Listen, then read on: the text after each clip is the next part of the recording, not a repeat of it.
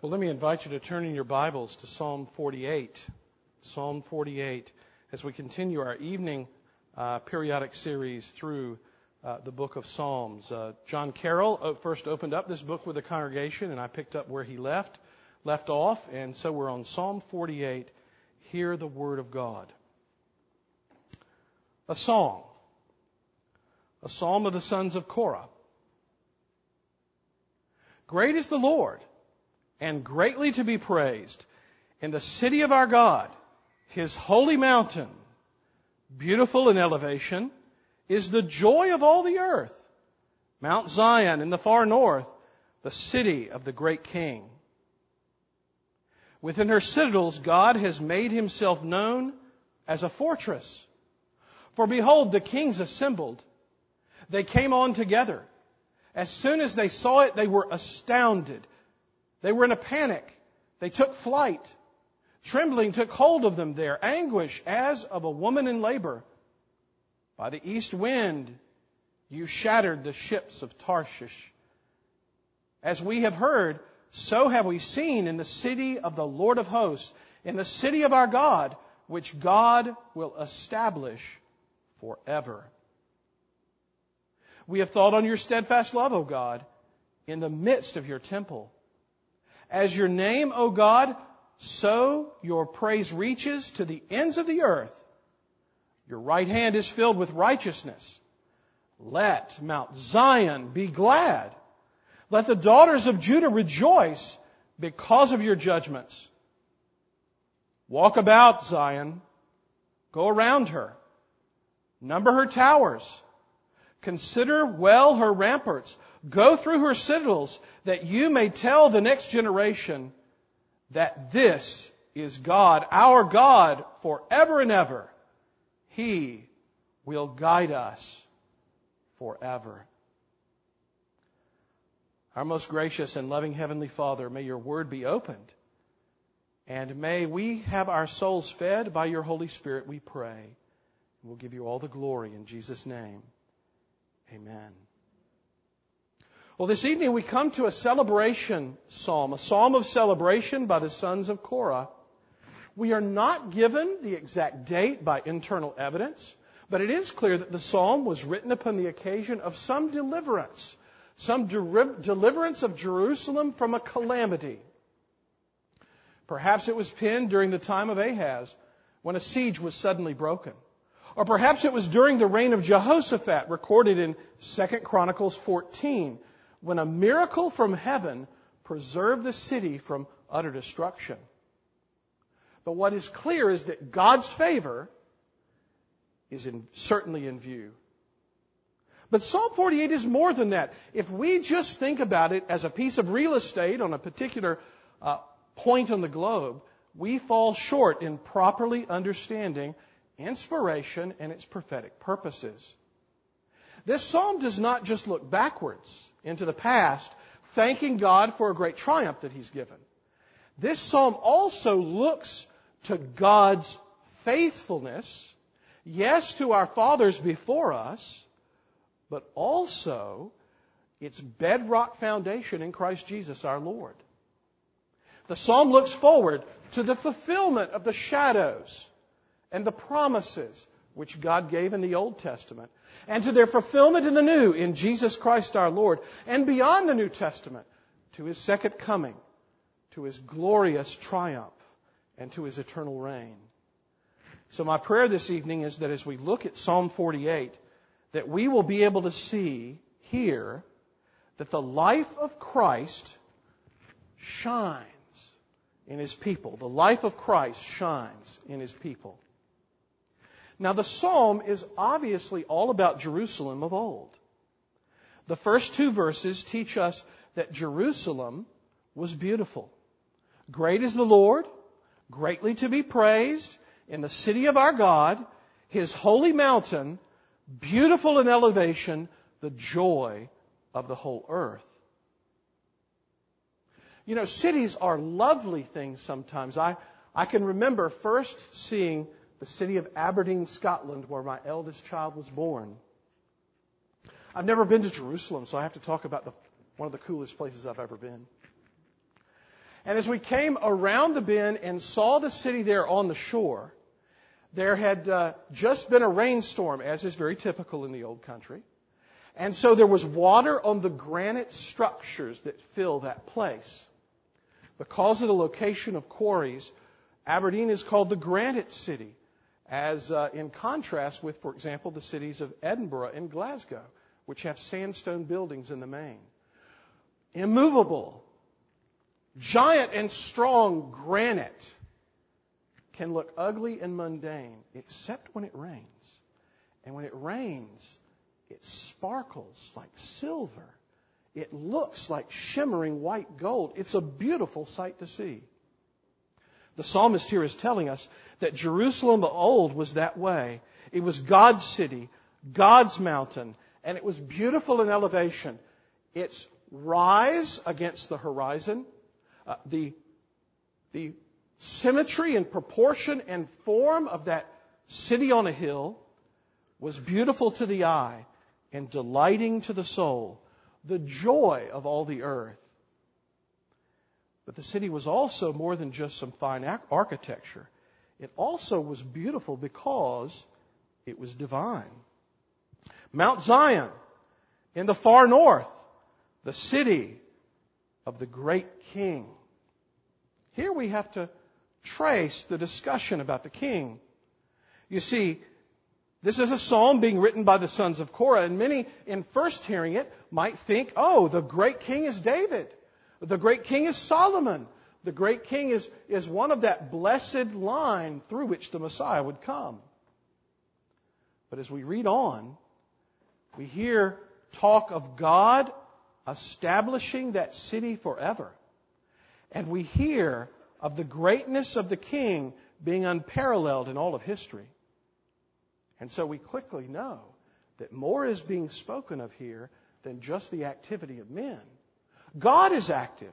God is busy in this city. It is beautiful because of His presence, because of His involvement, and because of His coming Son. Verses 4 to 7 teach us that Jerusalem of old was awesome. The kings assembled, they came together, they saw it and were astounded. The enemies of God reacted in a panic, and they took flight, trembling. And it's as if the east wind came and blew all the opposition away. Oh, the city of Jerusalem is an awesome place because God Himself had given His covenant promises concerning its people. And God had chosen that place, and so had given it into their hand, that the symbolic form of His presence among men and His fellowship with them would be there. And there were walls and defenses and strategery in that place, which was striking to the enemy, which thought it would have easy pickings. God protected that city. As we've heard, verse 8, so have we seen in the city of the Lord of hosts, in the city of our God, which God will establish forever. The hand of God's protection was upon that place, even as His covenant promises were being worked out. David was safe in that city because he was on a mission from God. He had a purpose in his life to point to and to prepare the way of the Lord.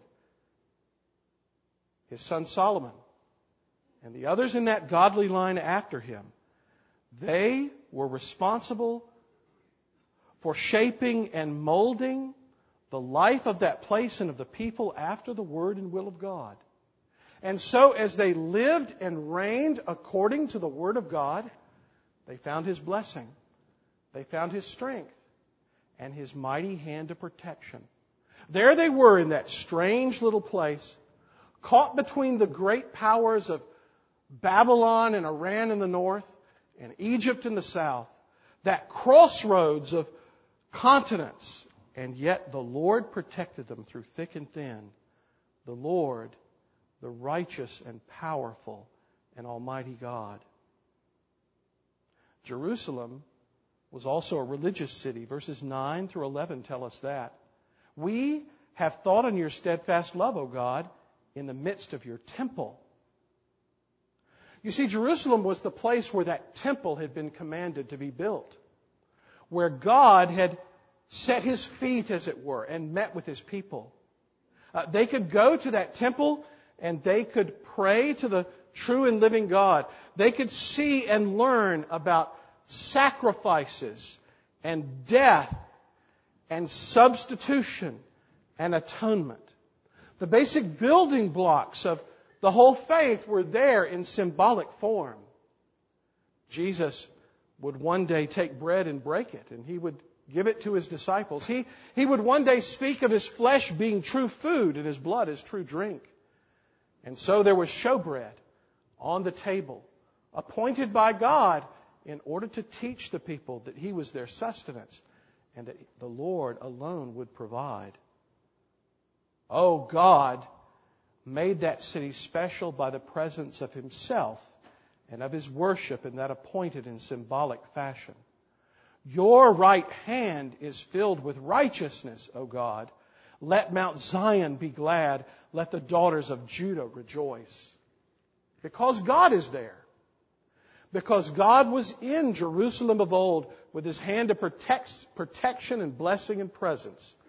It was a very religious and spiritual place. And then there are these strange instructions at the end. Verses 12 to 14. Walk about Zion. Go around her. Number her towers. Consider well her ramparts.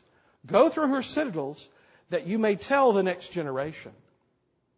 It's a very strange tour that we are taken on by the sons of Korah. They want us in our mind's eye, if not with our own feet, to walk around the walls, to sit and look and gain a feel for the strong towers on each corner or angle. Jerusalem of old was a fortified city, and they were to get a feel for what it was like that they might tell the generations to come. Now, perhaps the sons of Korah spoke prophetically, and that they were telling the children of Israel to remember what it looks like, because there was impending doom coming, and they would be crushed, and the city would be leveled, and the people of God would be taken off in captivity to the far north into Babylon, and they would only be able to reminisce about the beauties and glories of that place of old. But it's not a bad thing to survey a city when facing threats, is it? One of the most fascinating things about post 9/11 life in America is when I remember hearing that they were doing laser precision measurements of all the major public buildings in Washington, D.C. Remember that the Capitol and the White House were potential targets of one of the planes that went down before it reached the city. And microscopic, submicroscopic measurements of every ripple in those buildings was taken and recorded and safeguarded, so that if anything ever happened to the city, we might build it up once again. That's the kind of thing that the psalmist is here singing of. He orders a survey, but concern for calamity casts a shadow over our triumphalistic interpretation. You see, there's something more, something better still about this psalm that should move us to think in a forward-looking direction rather than back. Zion is the church of our Lord and Savior Jesus Christ. Jerusalem of old is a physical city which symbolizes the people of God and the presence of God with His people. The temple points directly to the one who took on flesh and tabernacled among us, even the very Son of God who became incarnate. And so when we read of the beauty of Jerusalem, we need to remember that that beauty points not to just architectural form and order, which is pretty to the eye, but it points to life and soul and fellowship with Almighty God by His people. The beauty of God indwells the church. The beauty of God's Son incarnate transforms our lives. The beauty of His church that He progressively brings about through the various treatments in His providence that He gives us, that we might be conformed to His image. All of those are so that the beauty of God might shine forth from us. Not to our own praise, but to His. I remember the first time as a teenager, I entered a bathroom and ran into a canister of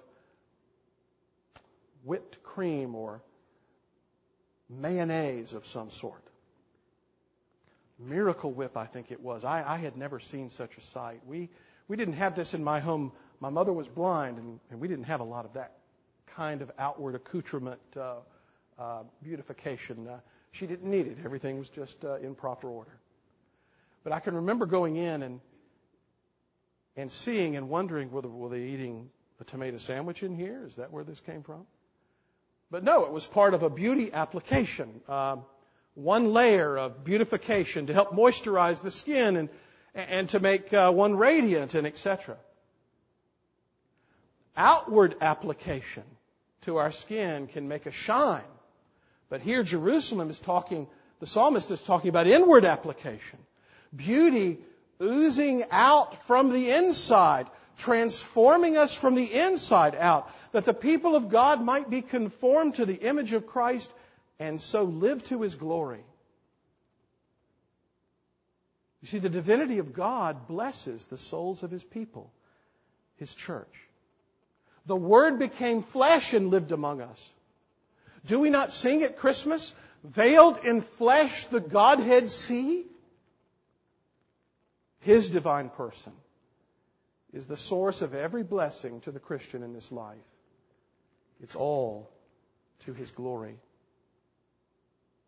By His power, He defends us, because you see, He's not the babe in the manger any longer. He's the divine warrior who guards and protects His church. His promises for His people are yea and amen. And His promises will be kept because He does not lie. He is impeccable. And He adorns His church with every good gift, giving us all that we need for Christian living. Every point of light and righteousness and goodness. Everything that is good about you, believer, you owe to Him. And so, we must be ready not just to go to church, but to be the church. We must primp. We must work at looking our best. We must work at being our best. We must work at giving Him glory in the way that we think, in the way that we act, and in the way that we feel. And so we must read His Word and pray His Word daily. We must have fellowship with His people. And we must think about the crises of our generation in light of His holy and inspired Word. We must look to Him alone for our salvation. Look to Him alone for the strength that we need for Christian living. Christ-centeredness helps the things of earth not only to grow more dim as we long for heaven, but also at the same time mysteriously to become clearer as His mind indwells us and we get the proper orientation for all of Christian living. We must rest in Him. Now, you know, Presbyterians aren't very good at resting. We have excellent credentials at worrying. But we must learn to rest in Christ. Yes, we have trouble burying our head in the sands of sentimental ignorance. But we need to inform our minds with the things of Christ, trusting Him who knows best. Christ will guard and protect. He is busy weaving the tapestry of your life. Don't be surprised if the pattern that He develops for you is just a little bit different than you would choose for yourself. Don't fret. He is the one who guards your life and protects your soul. Trust His Word and be busy building His kingdom. And the life of Christ will shine through you too to His glory. Let us pray.